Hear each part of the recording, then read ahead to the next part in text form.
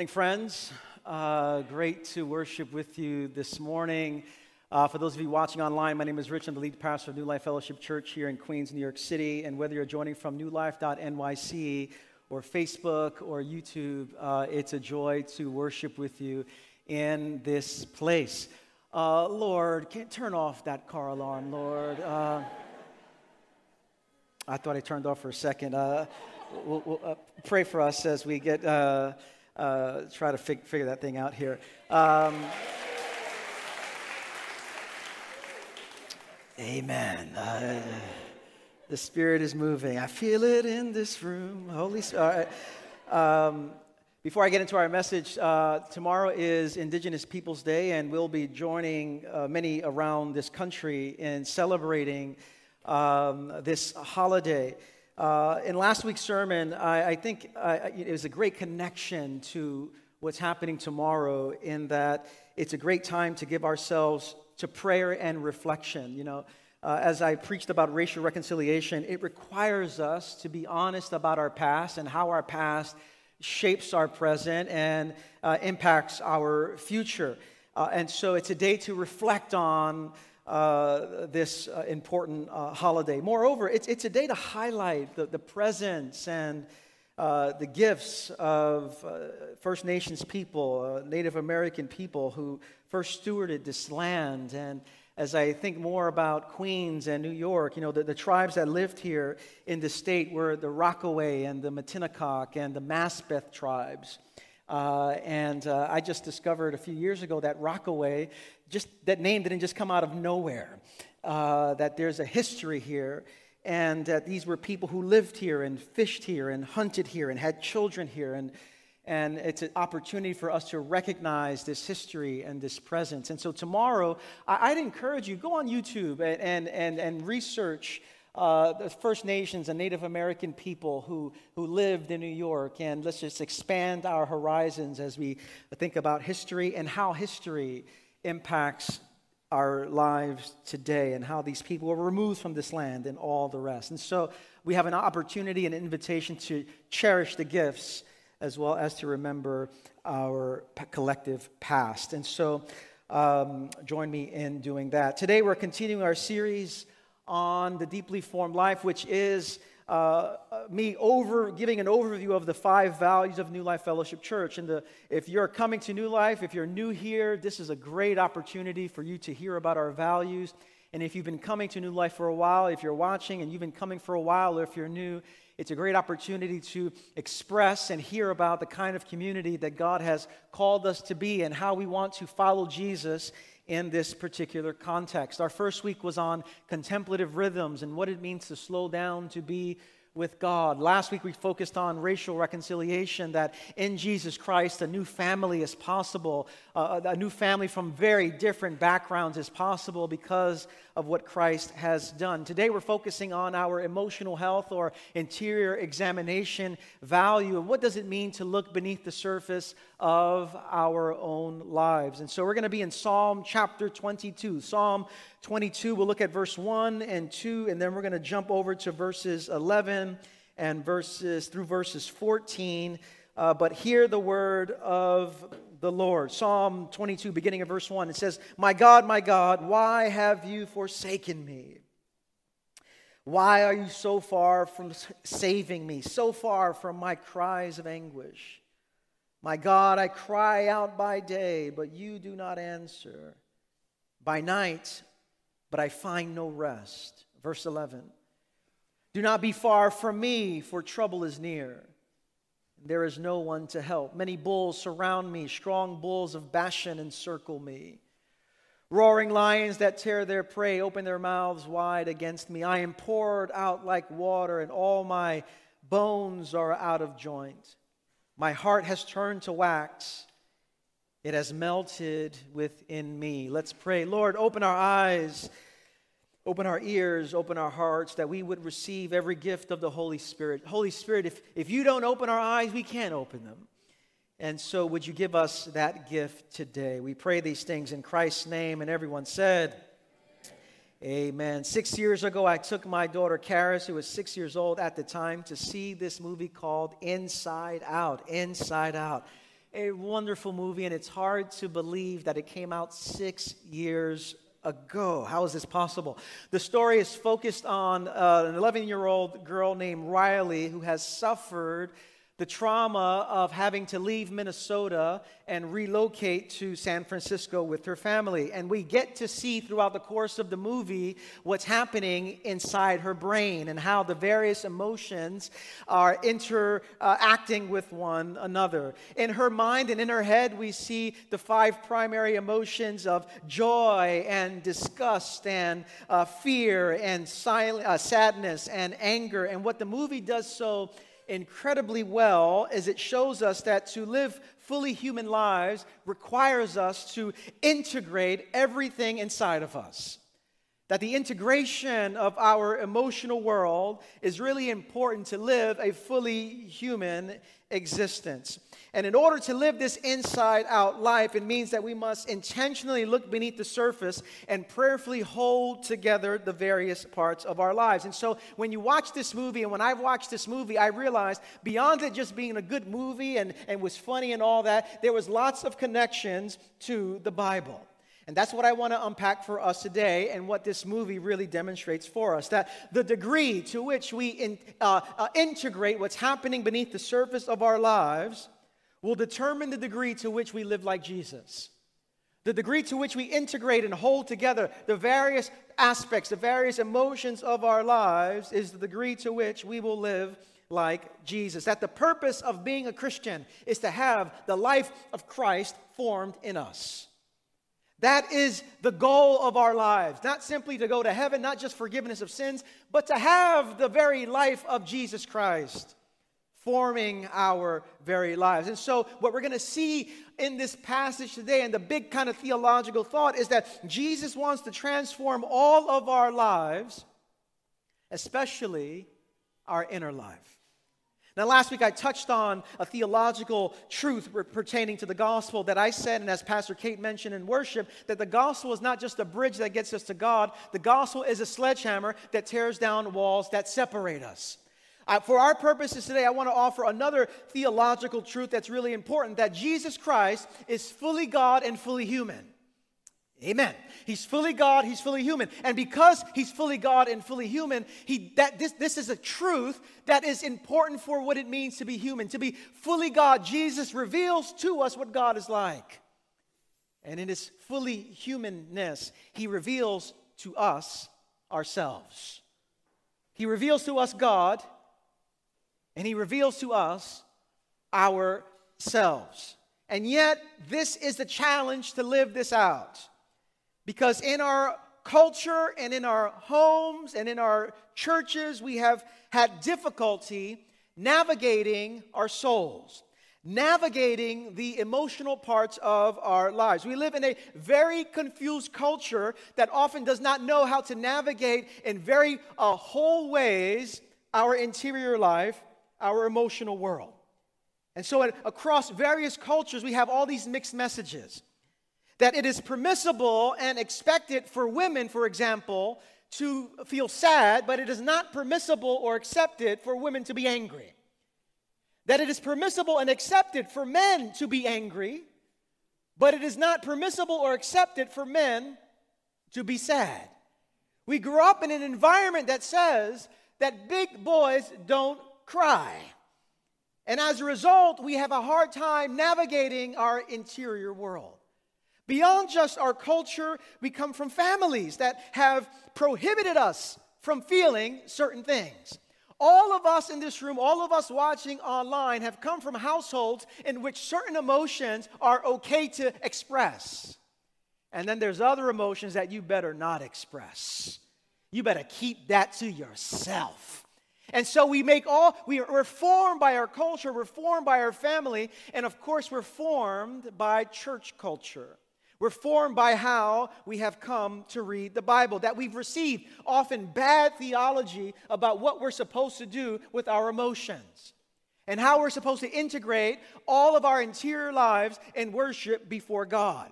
We've heard bad theology that has taught that to be depressed is a sin. And we hear this in different ways and in different ways. And so the Bible verse to respond to this, there's only one Bible verse, it seems, often that people preach about or people try to share about, and it's Philippians 4:4, which says, "Rejoice in the Lord always, and again I say rejoice." And that becomes the only Bible verse that people quote when someone's feeling depressed, forgetting that there is an entire book called Lamentations. And so what is it? Is it rejoice in the Lord always, and again I say rejoice? Or is it, my God, why have you forsaken me? And the answer is yes. We are to hold these truths in dynamic tension with one another. And so at New Life Fellowship, over many, many years, we have come back to this foundational truth that was articulated by our founding pastor, Pete Scazzaro. That the truth that spiritual health and emotional health are inseparable. That is, it is impossible to be spiritually mature while remaining emotionally immature. It's one of the foundational truths of New Life Fellowship Church. And what this statement essentially is saying is that you can have all the Bible knowledge in your head, but if you do not know how to navigate your sadness, your grief, your anger, it's not an indication of your spiritual maturity, but of our spiritual immaturity.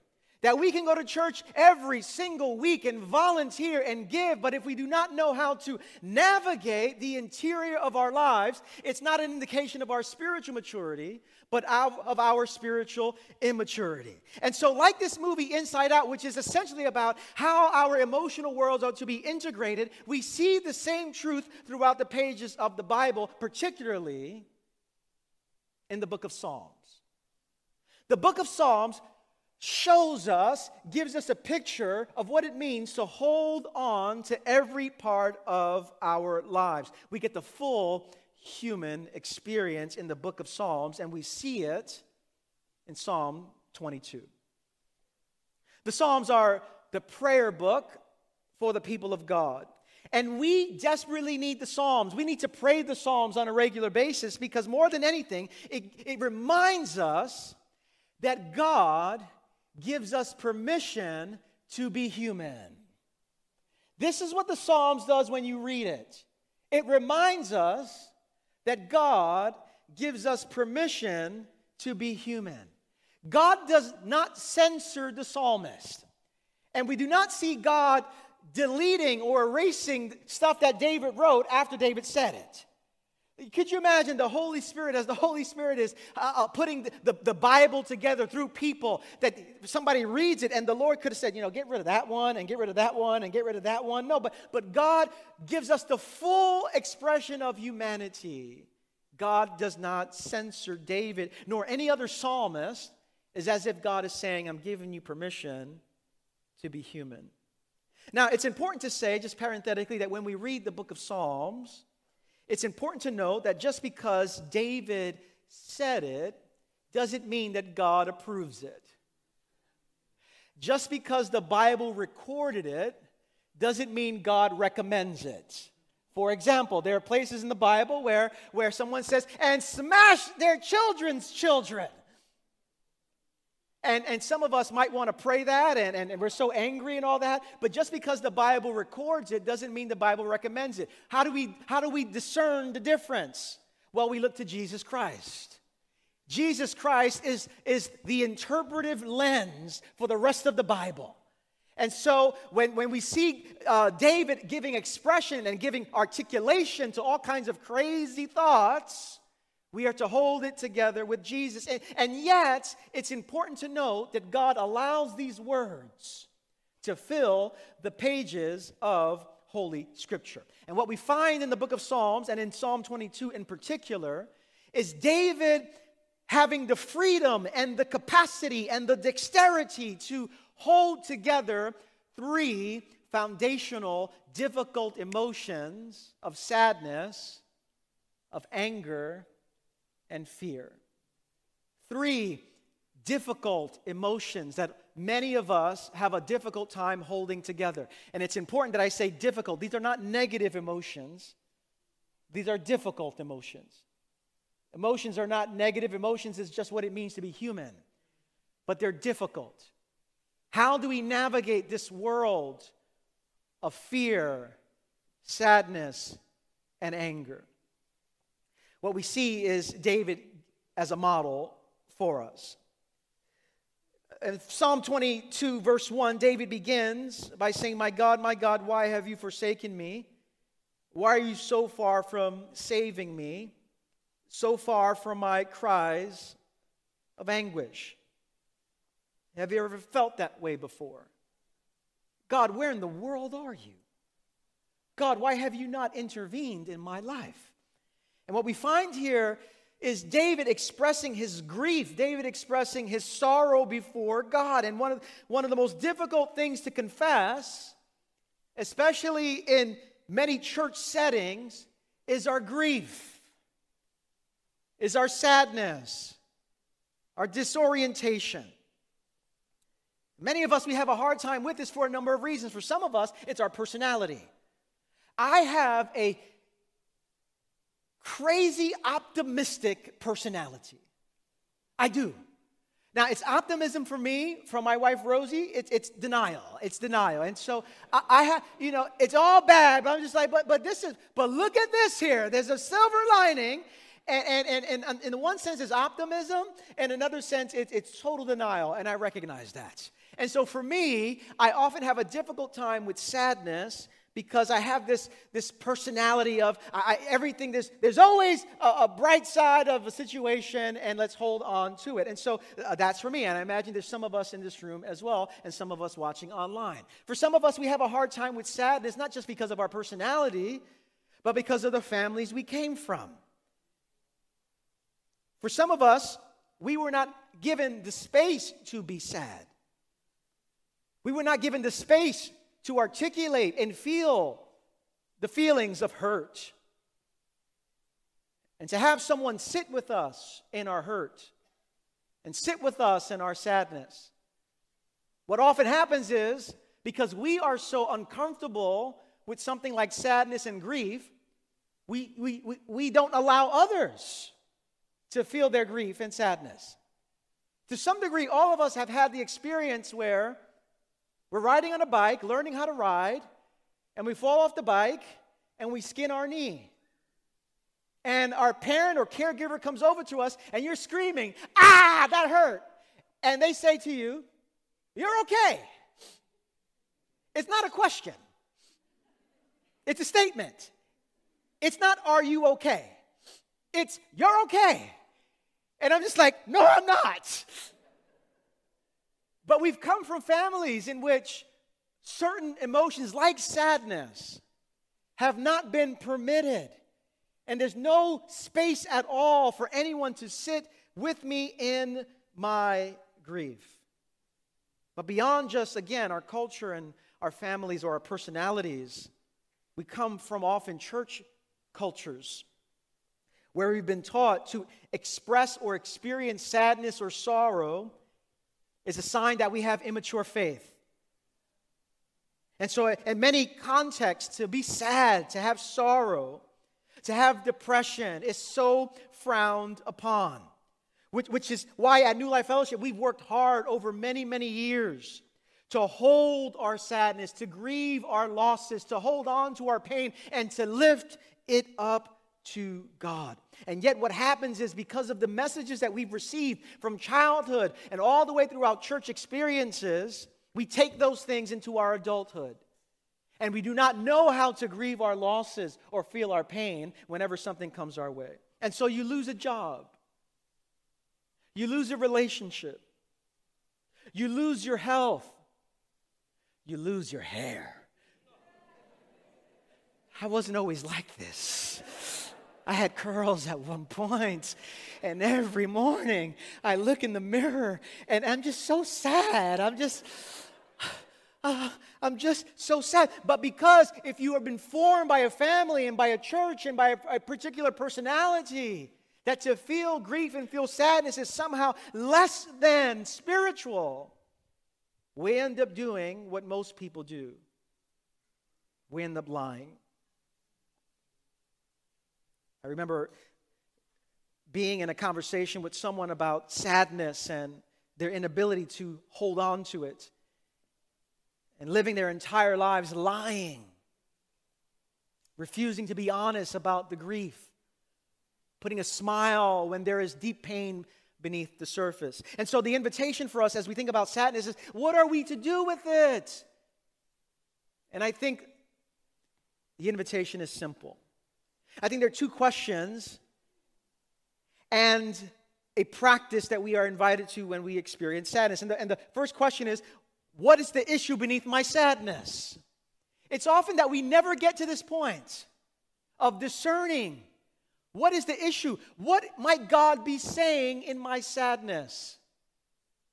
And then, how do I now pray my sadness? We often wait to pray until we're feeling really happy, joyful thoughts. And then we go, this is a good time to pray. But the best time to pray is not when you're feeling all the happy thoughts. Sometimes the best time to pray is when you're grieving. And so you pray your sadness. We see this with David. My God, why have you forsaken me? But David moves on, and we see other difficult emotions that David holds on to. It's not just sadness that David holds on to and that we are to hold on to. It's also anger. Anger. What we don't get in the Psalms is the tone. It's hard to read tone. It's hard to understand cadence. But you could see how Psalm 22:1, my God, why have you forsaken me, can either be articulated in a sound of sadness or in a sound of great anger. Why have you abandoned me like this? Where are you?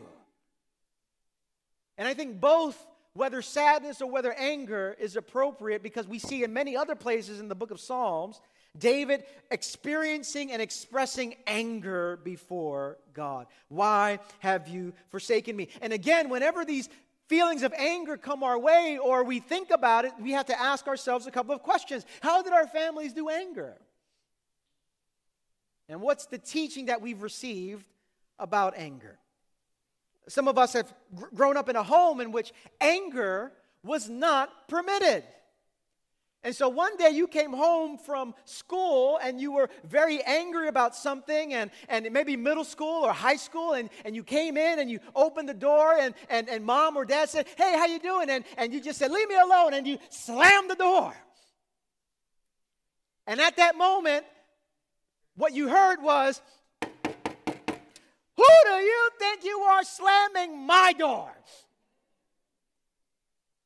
As opposed to, what's going on? What's happening? Any feeling of explosion or anger was not permitted. And many of us have grown up in homes like this, where we could not give expression to our anger. What complicates it is there are many Bible verses that talk about anger. And these are the only verses that we tend to look at. Ephesians 4 says, get rid of all anger. Ephesians 4:26 says, do not let the sun go down while you are still angry. That's in the Bible. We need to hold on to these verses. At the same time, these two verses don't tell the full story about anger. And so we need to hold on to it, as well as hold on to another truth about anger. And we have to be clear about a few things. Lots of the anger that we experience often is sin. And our anger many times is not righteous. It's not a righteous anger. Our anger often has to do with our shame, our insecurities, our pride. And so what these verses are not saying are, don't feel your anger, but don't allow your anger to so drive you. Which is why Ephesians 4:26 says, be angry, but do not sin. Hear the command, be angry. That's not like a suggestion. There's certain things to be angry about, but in your anger, do not sin. Now, for some of us, the word of the Lord is your anger, your ability to be truthful and honest about what's really happening. You're getting the freedom now to be more human, that it's okay to be angry and to feel that anger. And on one side of the spectrum, some of us, we need that word. For others of us, we have no problem being angry. It's like a spiritual gift for some of us. I mean, we're really good at it. And so the invitation for some of us who are on the other end of the spectrum where you don't need a Bible verse like this, it just flows through you. The questions are the same. What is happening? What's the issue beneath my anger? What is God trying to say to me in my anger? And pray my anger. Many of us go, how can I pray my anger? God allows us to pray our anger. God gives us permission to pray our anger. Again, God is not waiting for until our words are so holy and sanctified and these and thous and multisyllabic words before God goes, oh, that's the kind of prayer I was waiting for. No, God says, pray your anger. Lift mind and heart to God. And so listen to David. David is experiencing sadness. David is experiencing anger. And then David experiences fear. And I wonder, which of these do you really struggle with? Struggle with allowing yourself to feel and allowing yourself to express. David has an issue with fear as well. Verse 14, do not be far from me, for trouble is near, and there's no one to help. Many bulls surround me, strong bulls of Bashan encircle me. Roaring lions that tear their prey open their mouths wide against me. I am poured out like water, and all my bones are out of joint. My heart has turned to wax. It has melted within me. David is very clearly afraid. And he's able to give voice to the anxiety that he is experiencing. And yet, this is something that's so difficult for us in many different contexts. The invitation to acknowledge our fears and give expression to it. I spoke to a woman recently who was experiencing a battle with cancer. And I was talking to her about how normal it is to be afraid in this moment. And she responded that she was taught that to confess fear meant that God would see this as lacking faith. And as a result, God would not be pleased with her because the Bible says without faith, it's impossible to please God. Here's the domino effect of these. Faith is over here. Fear is the opposite of faith. Therefore, I must get rid of all kinds of fear, feeling it, giving expression to it, because I want to please God. And I cannot have faith and fear at the same time. This is destructive. And we live less than fully human lives. Now, what complicates this is the Bible says many times, do not fear. Some have said, I haven't verified this, it says do not fear 365 times in the Bible, one for every day. That sounds pretty nice. But when God tells the people of God do not fear, God is not saying not to feel fear. Fear is not a sign of spiritual weakness. It's a sign of being human. What God is saying is, do not fear, I'm with you. Turn your eyes upward, for I am with you. And that's what God is saying to us today. If you're feeling anxiety, if you're feeling sadness, if you're feeling anger, the Lord is not saying, don't feel these feelings, but turn your eyes towards me, for I am with you. And so, what is beneath my fear? That's the question. What is God trying to say to me through my fear? And then, as crazy as this sounds, pray your fears. Lift mind and heart to God.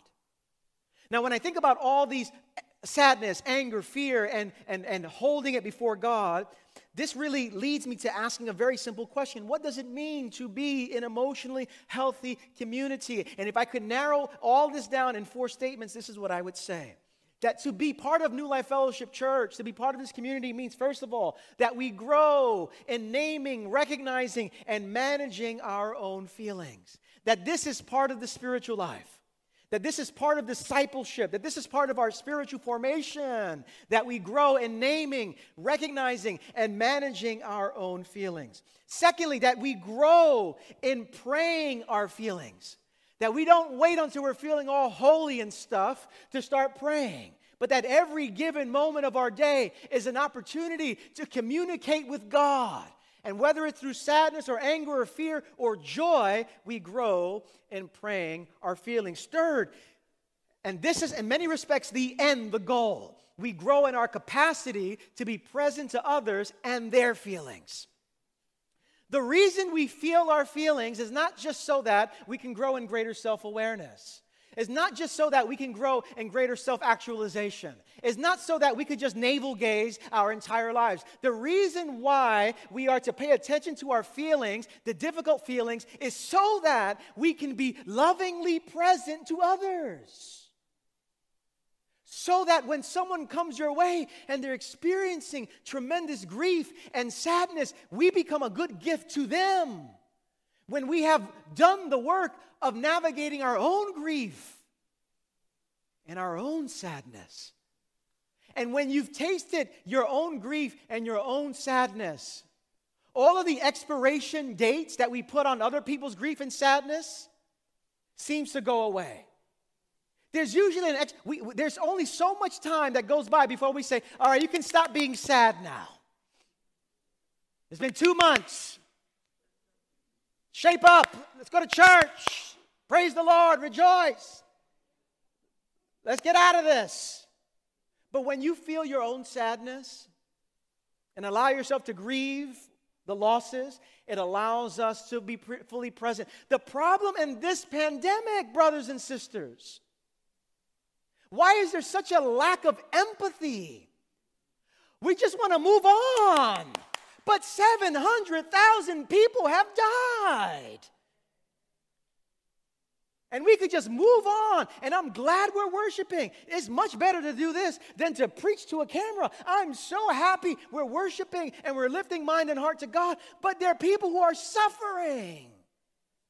And we are to identify our own sadness so that we could enter into the space of others. Many of our congregation right now are still grieving, having lost loved ones, having lost what was familiar.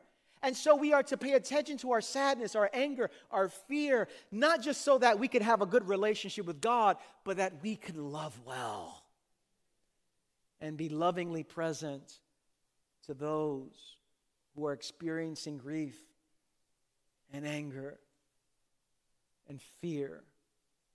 To do this is not just emotional health for the sake of emotional health. It's love.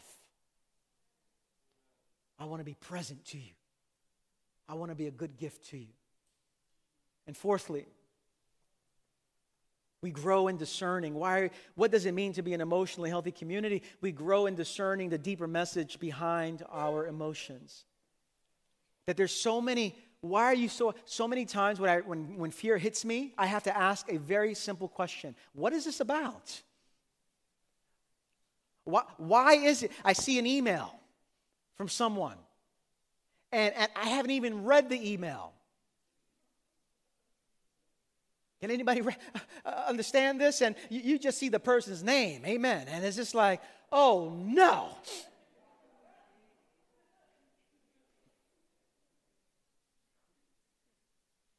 What's this all about, Lord? What's the messages behind my fear? What are you trying to say to my sadness?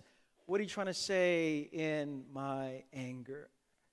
Now, what I want you to do, I want to close with this here. What we learn in Psalm 22 is David holds all of this together. But what's beautiful about Psalm 22 is that Psalm 22 in the larger story of Scripture is not just about David. Psalm 22 is also on the lips of someone else. Psalm 22 is the prayer that Jesus, our Lord, prays while he's on the cross. My God, why have you forsaken me? We often see Jesus as God, the fully God, and he is. He's Savior, he's healer, he's Redeemer, he's Alpha and Omega, he's beginning and end, he's the way, the truth, and the life. He's God.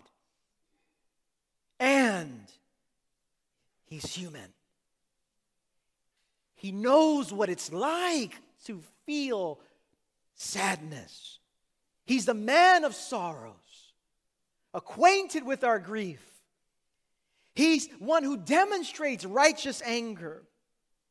He's the one who experiences fear at the Garden of Gethsemane as he's about to go to the cross. He says, Father, if there is another way, can we do it? Hear the fear in those words from our Lord. Nevertheless, not my will, but your will be done.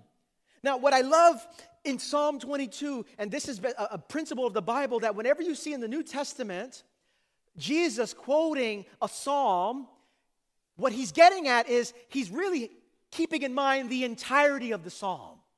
And so Jesus, when he was on the cross, he was not just thinking, my God, why have you forsaken me? The story of Jesus and the story of Christian salvation does not end with, my God, why have you forsaken me? The Bible in Psalm 22 ends with celebration. It ends with joy. And this is what I want you to hold on to. Psalm 22 ends with joy and rejoicing. But joy is so connected to anger and fear and sadness, which is to say, if you cut out part of who you are, it'll compromise joy.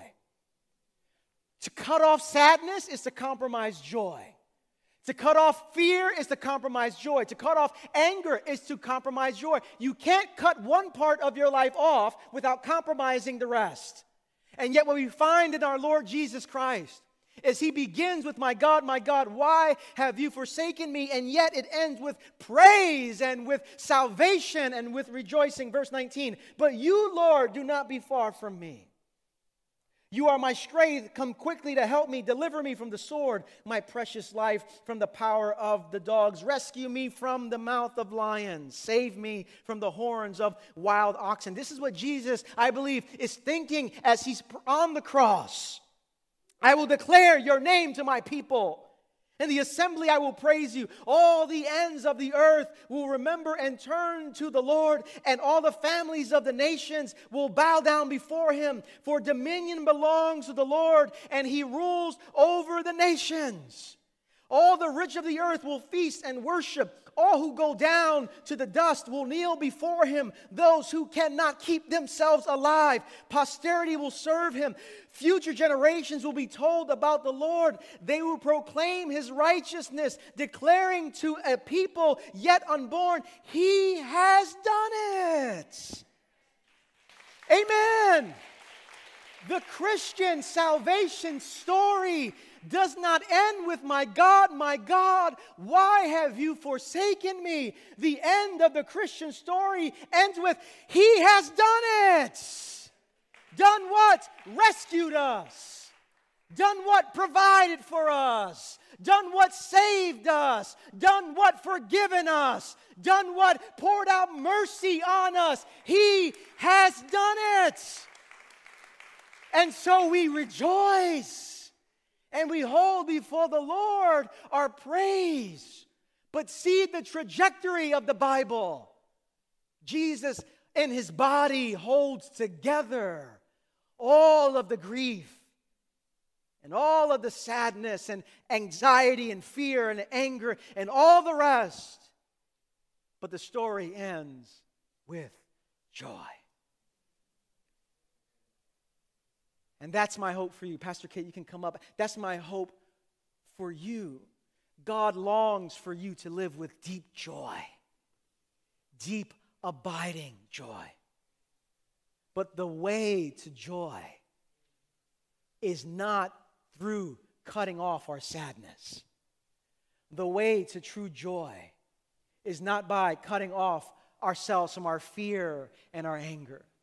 It's often that is the way to joy. As we are fully honest with ourselves, and as we hold together these difficult emotions, we position ourselves for the God who is with us, for the God who has accomplished it all, for the God who has done it. The question is, are you living a fully human life? Or have you somehow cut off parts of yourselves? To follow Jesus is to become whole, to become a whole person. And one of the ways that we become whole is by holding all of this together. Lord Jesus, thank you for the ways you make us whole, the ways you put us together in a world that increasingly seeks to fragment us. You are the one who puts us together into wholeness. And so, this emotional health value, Lord, is not just about looking within and identifying certain things. It's about living a whole life, living the Jesus life. And so, Lord, hold us together. We sing to you now. Even as we think about our sadness and the things that have causing us grief. Even as we think about fear and the ways that we are often so stuck by anxiety. The anger that is so deep in our souls that we've never given expression to. Lord, we hold them before you and we sing to you. We pray these things in Jesus' name. Amen. Let's all stand and let's sing together. Something has to break. Something has to break right now in your name. Something has to break. Something has to break. Something has to break right now in your name. Something has to break. I believe you'll lead me through it. I believe you'll get me to it. I believe that you will do it right now. Something has to break. I believe you'll lead me through it. I believe you'll get me to it.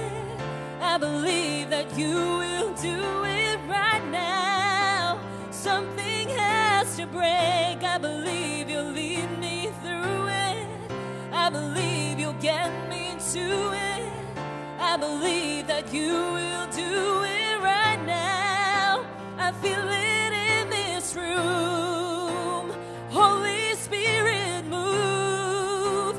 'Cause when you have your way, something has to break. Tear down every lie. Set the wrong thing right. 'Cause when you have your way, something has to break. Something has to break. Something has to break right now in your day. Something has to break. Something has to break. Amen. And what needs to break in the name of Jesus is the less than human lives that we've lived. So a great way to close our gathering is just through prayer. I want to invite our prayer team to come to my left. I imagine that many of us in this room, many of us watching online, there is much to be sad about, much to be angry about, much to be afraid about. And we can either cut ourselves off that and refuse to acknowledge it, or we can hold it before the living God and hold it before one another. My hope this week is that little by little we would be able to lift up all of these things to God and then find, by God's grace, the space to share it with another. that we would be a good gift to each other as we hear and give expression to our fears and anxieties and sadness and grief and anger, and that we find spaces where that can be held. That's why we are a community. We're not just here to sing together on Sundays and go home. We're here to be a community in which our lives are so connected to one another that there's a space that when you're feeling sadness and grief and anger, there's a space where someone can hold it with you. That you're not alone in your journey. And one of the ways that we just begin to do that is by receiving prayer. And so at the end of our service, I'm going to bless you, and our prayer team will be here. We're not going to have a sermon discussion. We mentioned for 5 weeks we're not having a sermon discussion time after our service. But if you're watching online or even if you're in this room here, God loves you with an eternal love and invites you to follow Him, to follow Jesus, to receive life, to receive His salvation, His forgiveness. And some of you, maybe you've come to church, but you've never said yes to Jesus. And I want to give you an opportunity to say yes to Jesus. Whether you come forward to help, to ask someone for help in making this decision, it could be something simple as, Lord, I want to follow you, and allowing us to help you along your own spiritual journey. Whether you text, you're watching online or in here, you text this phrase, yes to Jesus, to this number 718-424-0122, 718-424-0122. Maybe you just need to talk to someone because you sense God is calling you by name. And we want to serve you along those lines. As we close our service, let me invite you to open your hands towards heaven. If you're new to our congregation, I'd love to see you at the end of our service. If I haven't seen you in a long time, like you, Jenny, and Chris up here, I'd love to just see you. In from out of town, and any others that are here, I'd love to just see you and greet you on your way out. But let me bless you with your hands in this posture of receiving. Brothers and sisters, sons and daughters of the living God, may the Lord bless you and keep you. Make His face to shine upon you and fill you with peace.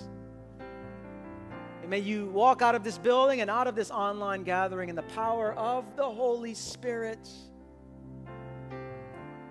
being empowered to live a fully human life, a life that looks like Jesus.